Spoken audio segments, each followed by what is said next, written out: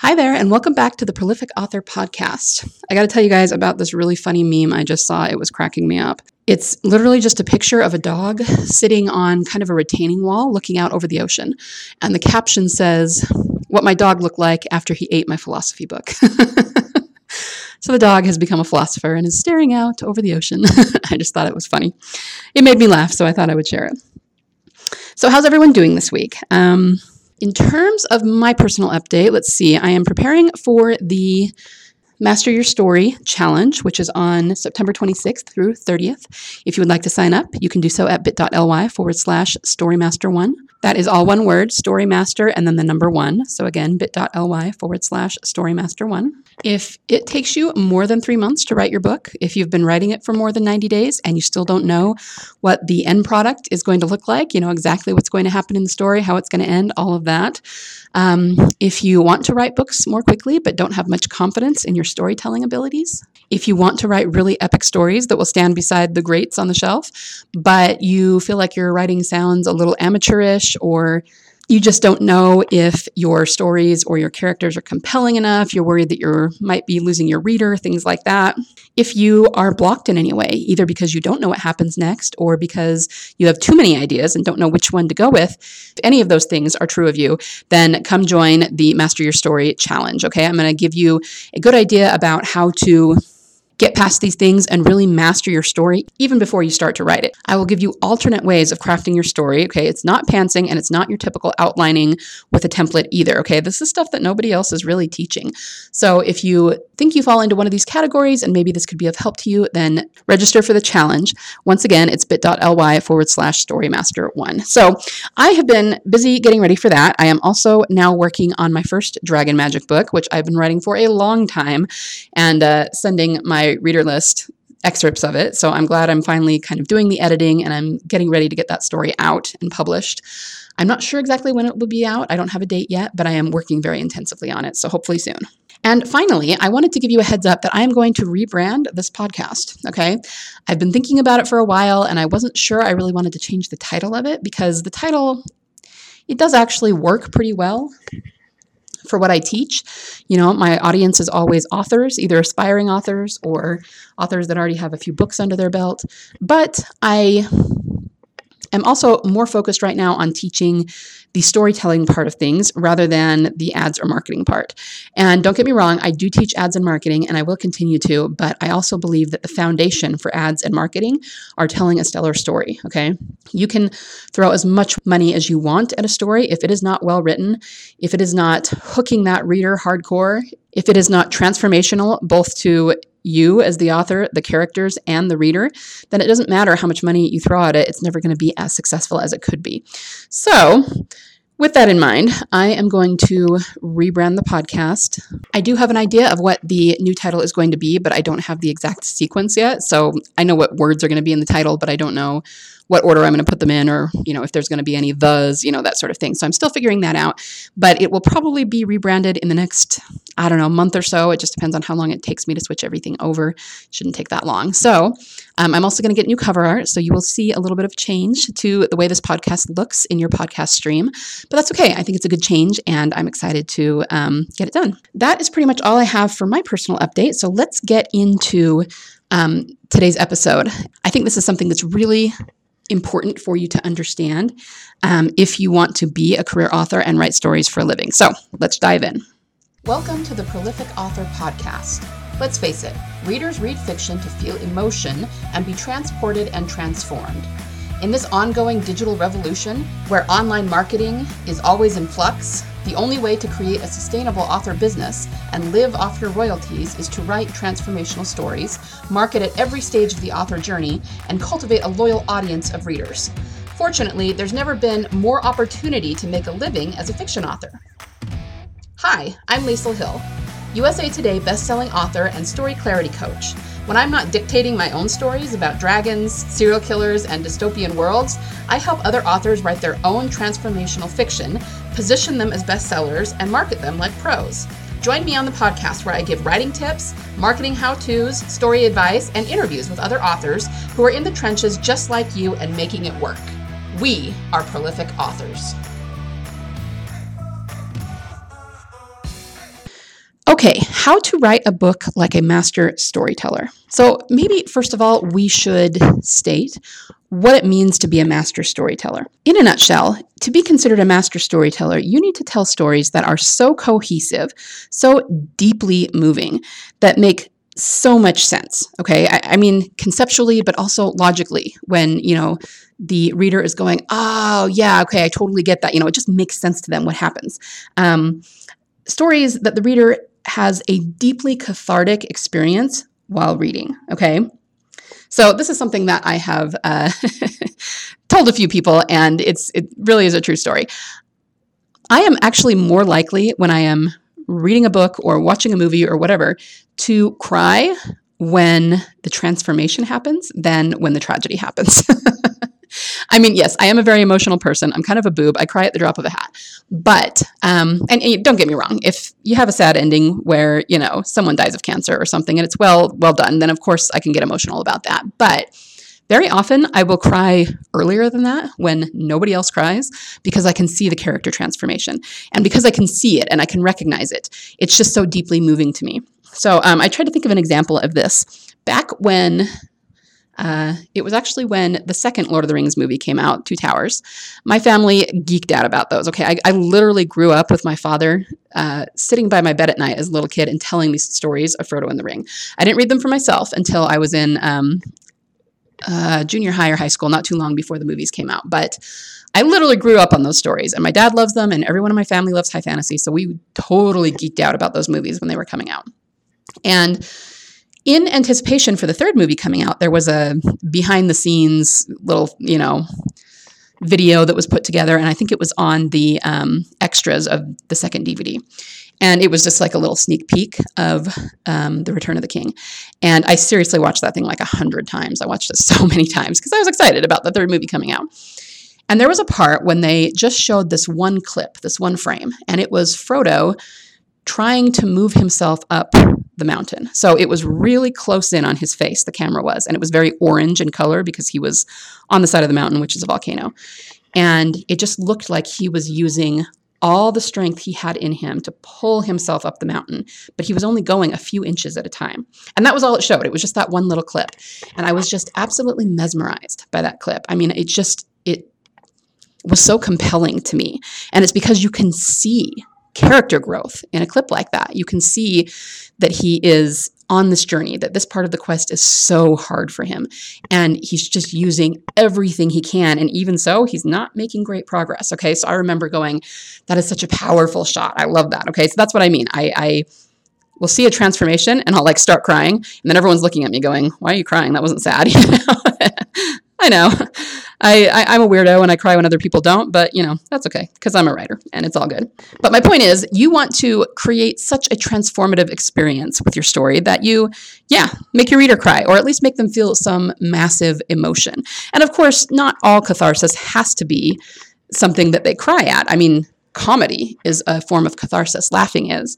So let's, for the record, state what catharsis is. Really, the dictionary definition, as it were, is just the release of strong emotions. But I'm going to take it a little bit further than that. As a writer, you need to manufacture catharsis for your reader. But it doesn't have to do with just the release of the emotions. You have to build those emotions to begin with. Okay, that is what a story does. We talk about building tension throughout the story from beginning to end. But what you're doing is that you're creating this metaphoric experience for the reader in which they feel vicariously what the characters in the story are feeling, okay? So if the character is stressed out, the reader is stressed out, and that stress, that tension should build and build and build and build, and then the cathartic moment, it's released. And that's why we have so much satisfaction in a well-done story, because we feel those emotions, okay? So for example, if we're talking about a thriller, say something where you have a good guy, a law enforcement guy against terrorists, okay? The stress and the heightened emotions are created through danger, through adrenaline, through everything that's happening as the character races against time to stop the terrorists and save his family or his city or whatever the case may be. If you're writing a romance, you start with something that is pretty calm and mundane. I mean, it might be a little bit sad if the character is lonely or just resigned, but what happens there is that the emotions that come through are first that there is just something new going on, it's a little intriguing, and then as they get to know the character, often they don't like each other at first. They go back and forth, and you can just feel the sexual tension that's building. Okay, that's how you do it in a romance. And the catharsis is going to be either, depending on the heat level, it could be with the first kiss, it could be with they get married at the end, it could be with the hookup. But the point is, we're waiting for that moment because we know from the beginning that this is a romance and these two are going to end up together. And we just feel that tension between them building. And then we get the catharsis when, in whatever way, shape, or form, they end up together at the end. If you're writing a high fantasy, something more along the lines of Lord of the Rings, you have them going through kind of a quest, perhaps, and the danger builds and things get harder over time. And like I said, the last part of the quest is going to be the most stressful. But the second that they achieve their aims, take down the Dark Lord or whatever the case may be, that's when we hit the catharsis because we've been waiting for that. And with high fantasy, we tend to wait for it for a lot more than just one book. We tend to wait for 7 books or 12 books or 14 books, right? So the longer that it goes and the better you do with your storytelling and building those emotions, the bigger the catharsis. And that is what we're going for with our readers. So to be considered a master storyteller, you have to build catharsis, which means you have to build up the emotions and then release them with your story. Now, from a more practical standpoint, because I know you're going, okay, but how do I do that? I understand I need to do that, but how? Well, first of all, what this looks like is the internal arc of the character has to be the framework of the story, okay? And by framework, I mean what the entire rest of the story is built around, okay? The plot needs to be built around that. The setting needs to be built around that. The internal arc has to be the framework. So I've compared this before to building a house. You wouldn't start laying carpet or even hammering in drywall if you haven't framed the house yet, right? It's going to fall apart. The internal arc needs to be your framework so that the story does not collapse in on itself. Number 2, the external events of the plot, okay? What happens in the plot needs to force your character to deal with their internal issues. That's something that most readers don't pick up on and most writers don't think about, but that really, truly is what a story is. It's something that, the character has an internal issue and what's happening in their lives is forcing them to deal with that issue. And the reason that this is so powerful when you can do this is because this is how real life is. We can have an internal issue that we just aren't dealing with because we don't have to. It's there and we're aware of it, but we don't have to pay attention to it because it's not absolutely vital that we do so right now. And then something happens and it forces us to pay attention to it. It forces us to either change or, something bad could happen. Okay, so this is what you're manufacturing in the story. And even if the reader doesn't realize you're doing this, which most of them won't, it's completely subconscious on their part, it still rings true to them because they've experienced this in their life, right? This is the way our lives work. And this is the reason we grow and change. We usually have to be forced to grow and change because it's uncomfortable and no one's going to do it on their own. So this is what we're showing is happening to these characters. Number 3, the plot drives the internal, as I said, but the internal also has to drive the plot. And how that happens is that the character's internal arc, what their internal beliefs are, many of which are misguided, affects how they react to the plot, okay? If every character that ever was always took the high road, well, the story would be over pretty quickly, right?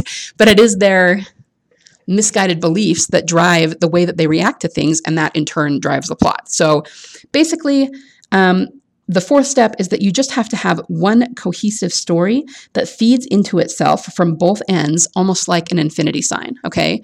The end happens as a result of the beginning. The beginning happens as a result of the internal arc. The internal arc is driven forward by the plot. The plot is also affected by the decisions the characters make based on their internal arc. I know that sounds complicated, but the point is, it just has to weave together perfectly. If you can do that, then you would be considered a master storyteller. So the next question is, why would you want to become a master storyteller? Maybe that sounds like a stupid question because, of course, sounds great, sounds sexy. We all want to do that, right? But there are plenty of people who do not write stories this way, whose stories are not very well thought out, that are maybe a little bit disjointed, and they do still have some success. So if people are having some success without doing this extra work, then why bother, right?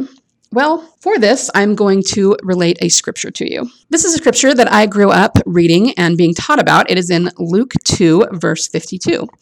It's very simple. It says, "And Jesus increased in wisdom and stature and in favor with God and man." And the way that I was always taught to think about that scripture is that these are the kind of the 4 areas of life in which you should always be trying to improve. Okay, so he increased in wisdom, and stature. Wisdom is the intellectual part. He's gaining knowledge. But of course, you also gain wisdom through experience. So he's gaining knowledge, which can be book learning, and he's gaining experience. And stature. Stature is your physical body, your stature. Now, of course, we're not always going to all gain stature vertically for the rest of our lives. Some of us will always be short-waisted, but you can always keep your body improving. You can keep it in better physical condition. You can exercise more. You can stretch more. You can make better eating choices, so you're constantly increasing your body's health. And then the second part, he increased in wisdom and stature and in favor with God and man.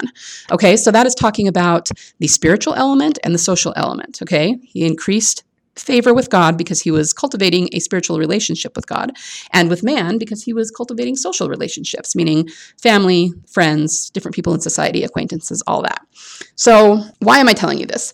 Because, like I said, these are the areas in which we all need to be striving to improve. So why would you want to become a master storyteller? Well, let's look at these different areas, and I'm actually going to add one, which is business. I think it would probably fall under wisdom, but I'm going to talk about it specifically, okay? So in the area of improving physically, your stature, why would being a master storyteller help in that area? Well, believe it or not, when you write efficiently, it actually is easier on your body, okay? If you can write your story in less time, you're sitting in the chair for a smaller amount of time. And if you are relaxed and confident because you know what you're going to write and you know your story is going to be good when it's done and you have confidence in your ability, you actually hold less tension in your body. You hold less stress about the storytelling and the book writing process in general. And we all know that stress wears on our bodies, okay? So you actually will be healthier by learning this kind of thing. And I mean, I'm sure you could argue, well, if it's unhealthy, why do it at all? But that's not the point. If you feel called to write stories and you're going to write them one way or the other, you might as well do something that's going to help it be less stressful, okay? And so your physical body actually will be improved by becoming a master storyteller, and it's just all about confidence and a lack of stress.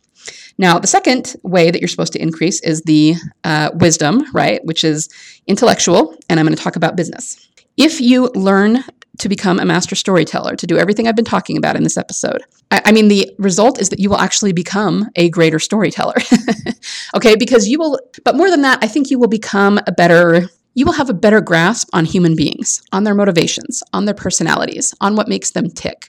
And this is something that I always think about. Authors and storytellers actually are very wise when it comes to what makes the world go round, who people are, how they act, why they act that way, because this is our job. We sit around analyzing motivations all the time, right? But we also tend to be kind of introverted, so most people don't realize that about storytellers. This will actually make you better at this sort of thing, which in turn can make you better at your personalities, at your relationships, at your jobs, all of that. So there's one way. I mean, you're definitely gaining wisdom by learning this, just in general, In terms of your business, which is also intellectual, you will know how to write a good story that will increase your downloads, your royalties, your fans, all of that, which means that you will have better business acumen when it comes to a fiction writing business, and therefore you will be more prosperous. Okay, the third area was increasing in favor with God, or in other words, increasing your spirituality. I genuinely believe that God wants us to help people through our stories. Human beings have been telling stories since the beginning of time, okay? Our brain is wired to look for patterns, to tell ourselves stories, to tell other people stories, and we learn best through experience. But of course, we can't all experience every experience that every human being has ever had. So of course, there's that famous quote by, I want to say C.S. Lewis. Okay, well, I just checked, and I don't know if C.S. Lewis said this. I think there's different variations on the same concept, but the one I found is by George R.R. Martin, so different fantasy writer, and it says, "A reader lives 1,000 lives before he dies. The man who never reads lives only one." So my point is, if we are wired to tell stories and absorb stories, and we learn to be more godly by experience, but we can't possibly live all of these experiences ourselves in our own lives, then the only way to do that is through story. And I believe that's what we're meant to do. Okay, so I honestly believe that we can change people and change lives through writing fiction stories. And that is where the spiritual element comes in for me.